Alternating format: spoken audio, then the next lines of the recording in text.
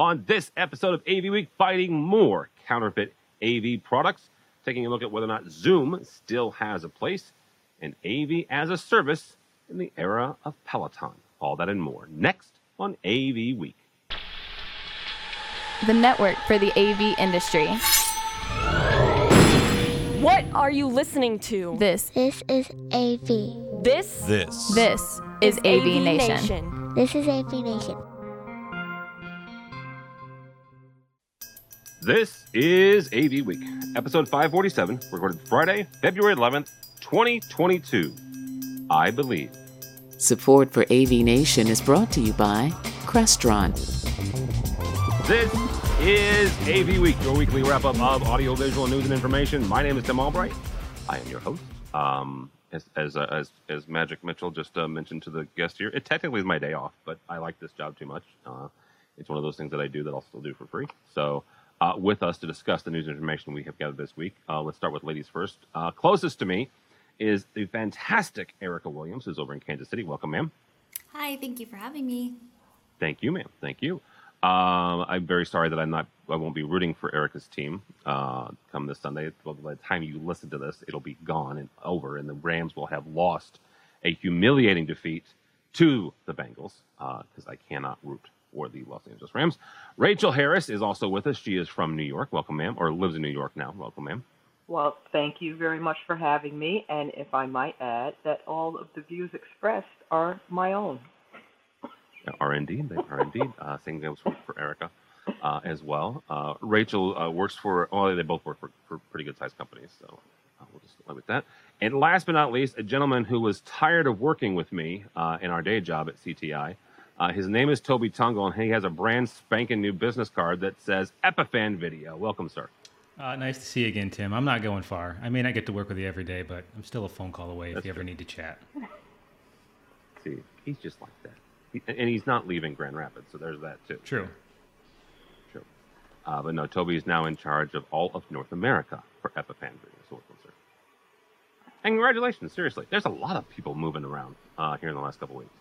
Yeah, thanks. There is a lot of people moving around, a lot of people that are changing different career tactics. You know, like myself, I went from the integration world to manufacturing, and people are going from manufacturing integrators, and it's really interesting to see how people are becoming more innovative in their career paths and not just assuming that, you know, that where their current path is where they need to go, and being unique and creative and getting outside of their comfort zone, which is the most important thing, as if anybody knows that follow me on Twitter. Yeah, absolutely.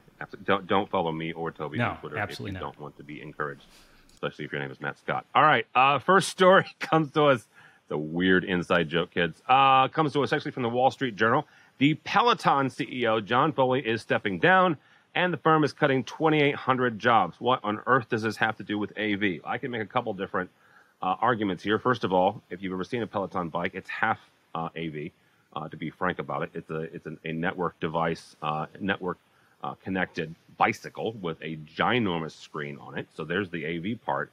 Here's the other part, though. This is where this gets me. It is the as-a-service model. And this is where it got Peloton a little bit sideways as well. Erica, we're going to start with you. You and Rachel both work for customers, clients of integrators, right? Toby's the manufacturer now, but you guys are both, you live and breathe and have talked with folks about the as-a-service model here.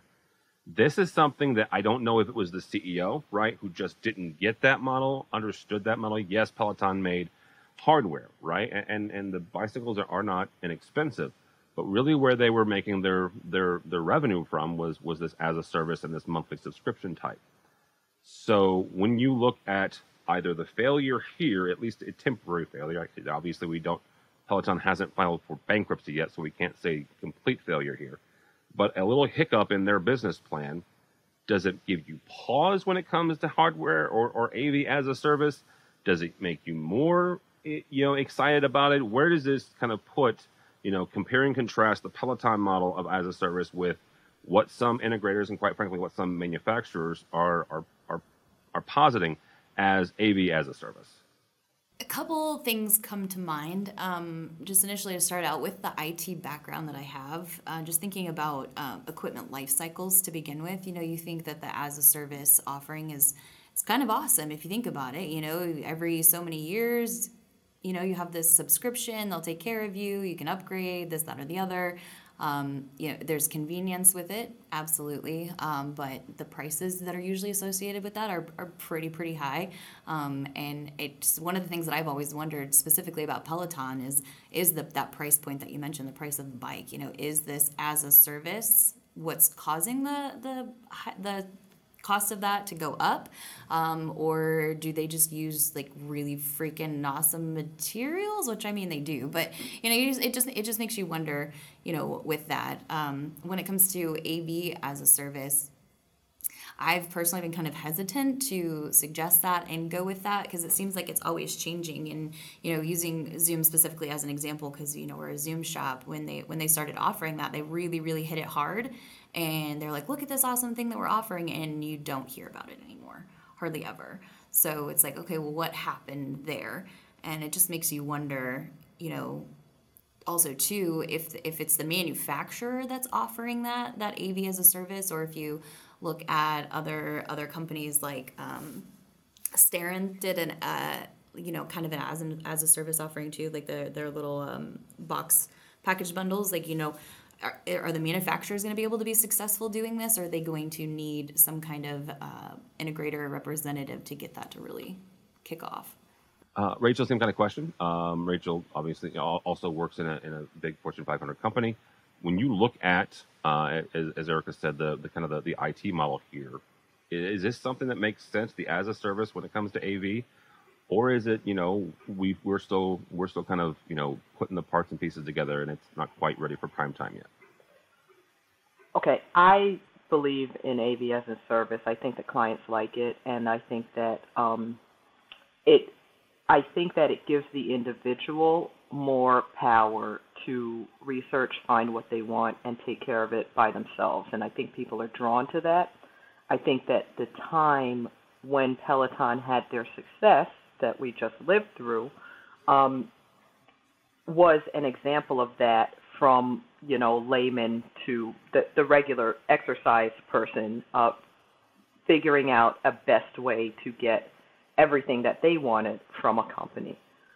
So I think that AV as a service has a future, and we should keep doing what we do to just keep getting closer to the clients. Now, what's concerning is if there is this kind of dip happening right now, and whether Peloton will make it or not, I have no idea.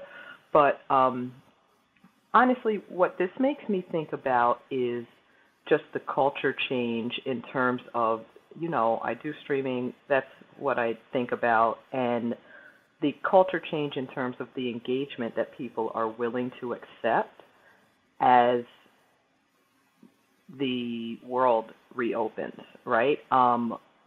People are they going to go somewhere else to get that engagement with exercise that they were happy to get for the past 2 years from that bike with the live instructor on it? You know what I mean? Are they going to be able to compete with that? And that makes me wonder, what is streaming really going to look like as we open the world back up? Because everybody wants to keep it, but the audience has to be there, and the audience has to show up and want to keep it and be engaged. And so I think this is going to be really interesting to watch over the next couple of months, because Peloton is going to have to do something to keep their engagement going. Yeah, absolutely. Toby, you'll have a final word on this. Take a look at it from an integrator, manufacturer, or however you want to take a look at it. But talk for a second about the future of AV as a service. AV as a service is something that I think a lot of manufacturers and dealers are still trying to get their head wrapped around. There's quite a few that have some decent programs out there. They're really transitioning from that CapEx to OpEx purchase model, right?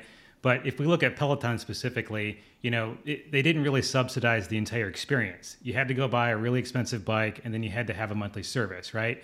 And if you look at what AV as a service should be, or really any software as a service model out there, a lot of those things get bundled together as that monthly fee, right? And as we continue to look at as a service in general, which Peloton did a decent job at. I'm not a Peloton user personally, but they had the reward piece where you had the scoreboard on the side and you could actually see where you were at on the rankings. But what was the reward to actually bring you back every time? Was it something that I could get, the same level of service, the same experience, the same invigorating kind of workout that you want to have? As Tim, as you know, I'm a big cyclist. I have a cycling program that I use that's online that's $10 a month. And it gives me everything that Peloton would do, but it's on my own bike and I can watch Netflix or Peacock or whatever I want to watch for the day. I don't necessarily need somebody yelling at me on the screen either. Where I think it can be really applied for the AV service model is just more functionality, more seats, more features, and more of that scaling piece that people are looking for versus I've bundled this particular product and service together. This is what it is, and not reinventing that wheel and continuing to bring new products and new services as a service model to the market. All right, very good. It will be interesting. Once we kind of let this smoke clear, exactly where Peloton and where the rest of it falls. The other thing that some folks smarter than me have said is this may have more to do with the chipset shortages, easy for me to say, than it does with the running of the company. So we'll also see on that. Next story comes to us from our friends over at AV Magazine from Dan McGrath. He asked a very interesting question. Is there still room for Zoom? Dan writes about the popularity and the rise in popularity of Zoom from 2020 all the way through 2022. If you remember correctly, 2019, actually a year before the pandemic, is when Zoom went public with their IPO. Jumped, I want to say, up to $120, $150 in a single day. A year later, it was ubiquitous with video conferencing. Zoom has become almost, not quite, almost the Kleenex of the video conferencing system. What's interesting, and just a week ago, we finished the AV Nation Readers' Choices Awards. It came down to Zoom and Teams in the final round, and as luck would have it, or whatever would have it, Microsoft Teams won over Zoom. So I caught this article caught me a little bit, in that kind of flux there. Rachel, when you look at just the video conferencing system and quite frankly the soft codec systems, soft codec platforms, you look at Zoom, and Zoom is still, let's say, number one, number two, number three, right? And the third one, we can argue who that is, whether that's WebEx or, God help me, Google Hangout. And I love our friends at Google. They're our new overlords or whatever, but that's a crappy platform.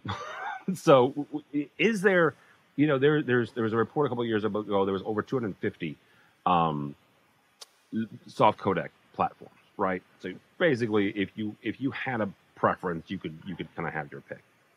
Is there still room for that number two, number three, maybe even number four spot? Or is there a clear winner here and everybody else should go away and start working on something else? Oh, I don't think there's any win. No, I don't think there's a win. I don't think there will ever be a winner. I think that they are all different and they have their strengths and weaknesses, which even just, as a user, as a consumer of video conferencing, I can think of different applications for each one. And I'm a super user, right? So, but people who aren't super users have the one that they connect with. So just like there will be 20 different ice cream brands, there should be 20 different video conferencing brands so everybody can get what they want. Toby, same kind of question. Is there one significant winner here, or maybe two? And then, I don't know, WebEx should go do something else. Cisco should go do something else. Well, I mean, is the real question is there room for Google and WebEx and GoToMeeting? No, there's not. And to be fair, Zoom and Teams are kind of the bigger players out there, but something to be pretty aware of is Zoom is really, it's not really a platform anymore. It's a verb, right? And the reason I say that is the Zoom fatigue, the Zoom bobbing, and all of the stuff that happens with Zoom, because through the pandemic, everybody was getting on Zoom because it was super easy for everybody to do it. Your grandmother could do it, your kids could do it, whatever it may be, and they really had that market share to go. Where I think Teams is really catching up, and really why they're getting that more regional divide is they were really dominating that security piece that Zoom just overlooked for months and months, and it's probably close to a year. until they actually realized that that was a real problem, where Teams and Microsoft have always been very security conscious to really focus in on that. You know, the international operability and security is really important to a lot of companies, especially as they're scaling and working through that. So again, is there room for Zoom? Yeah, I mean, they still have, 41 or 45% of the market share. I think that we're going to see a lot of these other guys, maybe not necessarily Google, but just get kind of fade off into the sunset as Zoom and Teams and, you know, maybe a few other guys kind of come to the top here. But as organizations look at scaling and ease of use, I mean, these guys are kind of leading that way for us. I might take a slight issue with Zoom always having been security conscious. Because there's a couple stories that I could point you to that in the spring and summer of 2020, they weren't, I'm not saying they weren't concerned about it, but they certainly had some holes that some hackers made aware to them. Let's just put it that way. Well, right. And maybe I misspoke on that, but they were lacking the attention that the security side had need that Teams actually was focused on, right? And that's where, like, the Zoom bombing that happened in my fourth grade kids' school, where they just had somebody come into the meeting. I mean, it wasn't too long ago when they actually added all the passwords to actually get into these Zoom meetings before you could guess at a meeting and jump in, right? They hired a national security guy to kind of run and build that practice within Zoom. Personally, it was probably 2 years too late for some of that brand awareness piece that they're working through, but they're getting there. I don't think that they're going to be perfect for quite some time, though. No, and it's one of the things that they got really quick. They got really big really quickly, right? And one of the things that is that, you know, people who were not Mac lovers, especially back in the 90s and the 2000s, when Mac fans would say, oh, you know, they don't, you know, we don't have viruses for Macs. Well, no kidding, because nobody cared, right? That there wasn't a mass of Macs for you to write bugs for. That's why you wrote, you know, malware for the Windows, because you got a bigger chunk of that, right? Well, the same thing with Zoom. Zoom nobody knew about it until they got really big, and then you had an interesting problem on your hands there. So, Erica, same kind of question here. Wrap this up. You know, is there room for Zoom still? So I think I've officially gone into beating a dead horse territory with this, but absolutely, in my opinion, I believe that Zoom is still leading, and the reason I believe that is because of their offerings and support for different environments, namely virtual environments. When you look at Teams in Amazon Chime or WebEx or any of that stuff, or actually, I take that back. WebEx does now have a virtual environment option, download installer. And the difference in experience when you're using something purpose-built for the type of environment you're in is huge. And Zoom has gone above and beyond expectations with their development of being able to support virtual environments.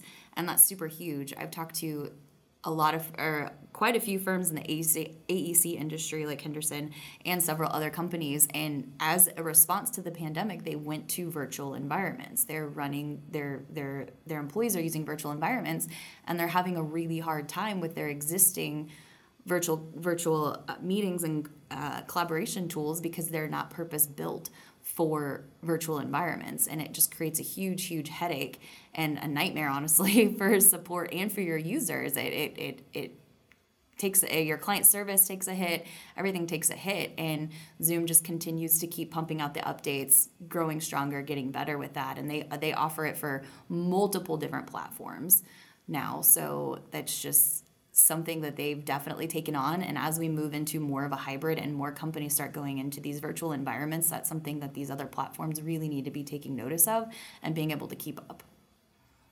I also want to point out that I didn't do this on purpose, but I like the fact that Erica kind of anchored this, because following her on Twitter, she spent an awful lot of time with Zoom here in the last 2 or 3 months, deploying a number for Henderson kind of all around the country. So I appreciate that perspective. Last story here comes to us from Commercial Integrator. L Acoustics has launched a task force to seize and destroy fake loudspeakers. I find this a little interesting. It is in conjunction with the Customs Administration for the People's Republic of China, working in conjunction with L-Acoustics. One of the things that kind of struck me was any time, this is kind of goes a little bit back to the other story actually of having kind of the market share to make it worth your while to counterfeit something, right? Same thing with the Macs versus the PCs, having it worth your while to create malware and bugs for a specific operating system. Same thing here. These are higher end speakers, whether you can mass produce counterfeit microphones and wireless, or you can counterfeit speakers. Toby, anytime we talk about this, it's interesting both from an integration standpoint, manufacturer, and kind of the tech managers and the folks who are on the front line here. What can kind of the integration side, but also manufacturing side, do to make sure that these don't get into the hands of Erica and Rachel before they ever they end up on at the dock of the integrators before they put it into the rack? How do we make sure that these don't end up on a job site somewhere? It's interesting because you hear a lot of different manufacturers out there that are taking a product, selling it to another manufacturer for white labeling, right? And it's a big differentiator what this particular article was of different individuals across the world taking something, making it something that it's not, and obviously having less quality gear in there. There's a lot of different manufacturers out there that have little nuances for how their quality is checked. They've got QC processes.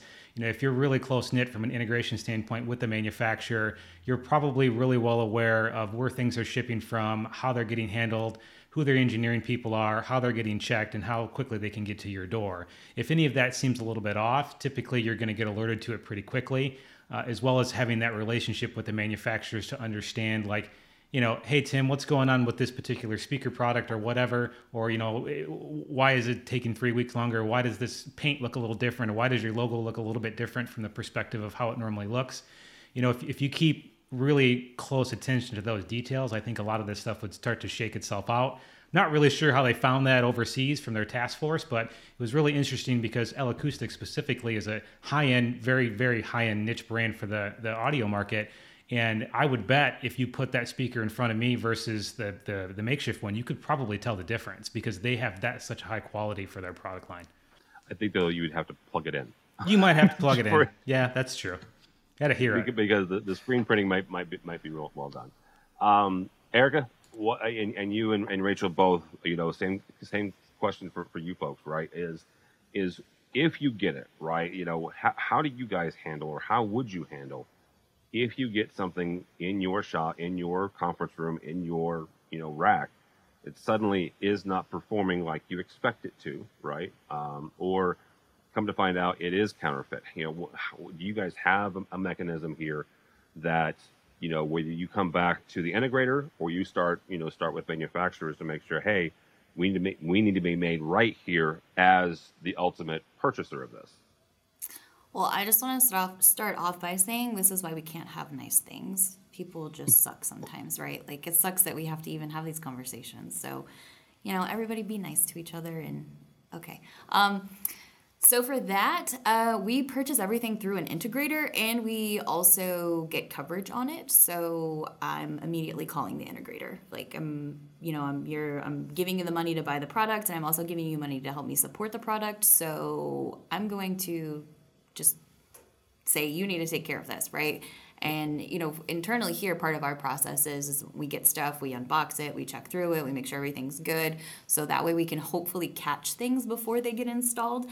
Obviously there's always a chance that that's not going to happen, but, we do try our best, at least internally. And we have, internal inventory system where we have to input all of the information and stuff like that. So just making sure that we're doing our due diligence to keep track of serial numbers and what the labels on the boxes look like to make sure they look correct and stuff like that. But at the end of the day, we're just purchasing, and if there's a problem, then help us out to get it figured out, because when it trickles down, it could be on us. It could get us in trouble that we've got that stuff when we're running it, whether we know it or not.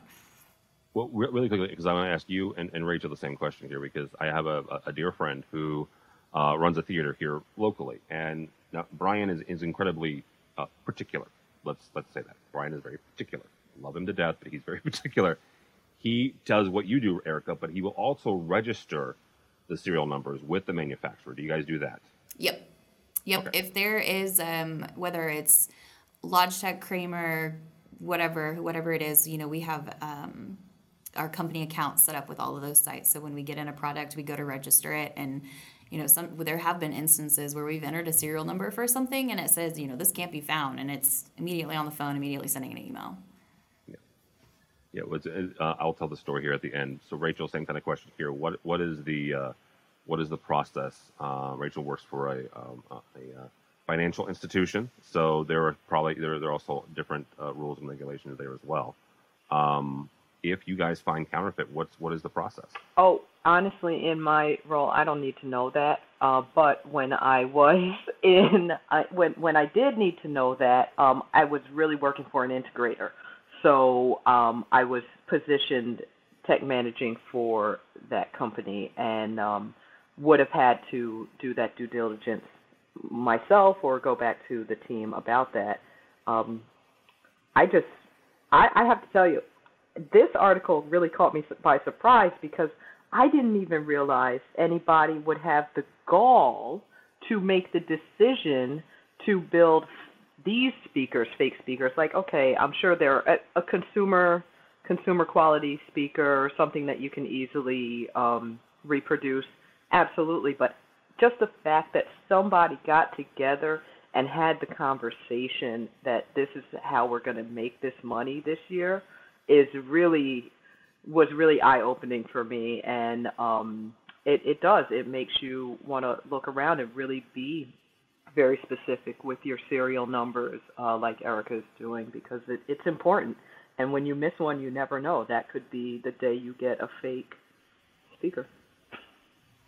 Yeah, and that's a really good point too, Rachel, about the consumer. Like, what was it about this particular? I mean, you see fake AirPods all the time. You see fake Jabra Speak 510s at gas stations now. I saw that in Texas. Like that kind of stuff. It's just it is what it is. But I'm with you on like what like this really like that's what you picked. Okay, all right. And let's be frank here. An acoustic speaker is not cheap, right? So maybe the payoff, right, was the payoff, right? The price tag. So, very quickly, I'm not gonna throw the manufacturer under the bus because it all turned out nice. But my buddy Brian, who is again very particular, he had an upgrade in his theater. A ton of these amplifiers. If you say amplifier in the world of AV, you're gonna name this amplifier probably in the first 3 guesses. Had an issue with one of them, calls them up. He's got the serial number because he keeps everything, right? And they say that serial number doesn't exist. Like, that's not even possible. So he had a unique experience of going down this whole counterfeit road. And so it was an interesting experience, an interesting perspective. Come to find out, they had made a mistake in the factory. It was a legitimate amplifier. Somebody screwed up somewhere in the serial numbering process, and one thing led to another, this, that, and the other. They came down and they sent down engineers and this, that, and the other. It was a whole big to-do, but because, again, he's particular, he was able to say, I've got the box. He had a picture of the box, right? The original box, the serial number was still stamped on the amplifier and everything. So, yeah, the manufacturers do have ways to protect themselves, but sometimes they can also mistakes as well. So, all right. Thank you all so much. I appreciate your time. Erica Williams, thank you. If somebody wants to connect with you, how do they do that? Yeah, thank you for having me. I just want to shamelessly plug, I have to, you mentioned the Super Bowl. Henderson Engineers was the engineer for that stadium. So check out the Kansas City Business Journal article about our work on that. And then head over to hendersonengineers.com to see some of the other cool stuff that we're doing. If you want to follow me on Twitter, you can find me at HaircutFW, and I'm on LinkedIn as well. Yeah, SoFi Stadium, the home of the Chargers and some other stupid football team. Rachel Harris, thank you. How do people connect with you? Thank you so much. And okay, so I'm on LinkedIn as R. Harris Production. That's production singular, after my first initial and my last name. R Harris Production. And I'm also on Twitter where I'm R Harris Pro. So good luck. I'll see you on the internet.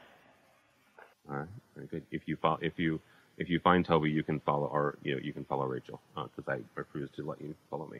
Toby Tungle, how do people connect with you or your brand spanking new spot at the Fan Video? Well, thanks again for having me, Tim. It's always good to chat with you, even on the other side of the fence this time, I guess.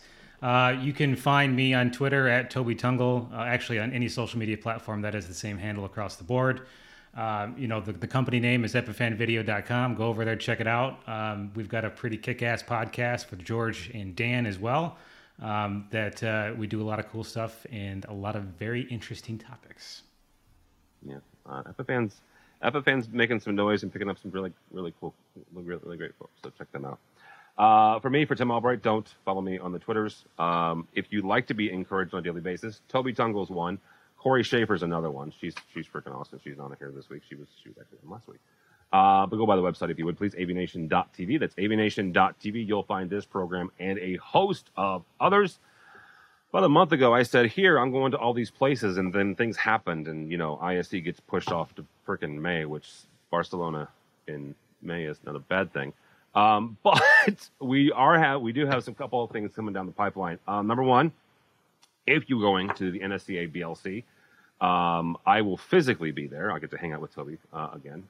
If you're not, but you're a member of NSCA, I will be the bright, shiny face that you get to experience virtually. So I get to hang out with my buddy Wallace Johnson and do that. And then we are heading to Enterprise Connect for the first time, hang out with Mr. David Danto and a bunch of folks talking UC, Unified Communications and Collaboration. And then at the end of April, we'll be hitting Vegas again because I just can't get enough of Sin City, I guess, this year for NAB, National Association of Broadcasters. And that is actually in conjunction at the same time as CinemaCon. So I will also be hanging out there as well somewhere in there. So I mentioned that. Just if you're there, come out or drop me a line, Tim at avnation.tv, and let's connect. Let's hang out because the world is slowly getting back together. So check that out at the website, avnation.tv. It's avnation.tv. Thanks so much for listening. Thank you so much for watching. That is all the time we have for AV Week.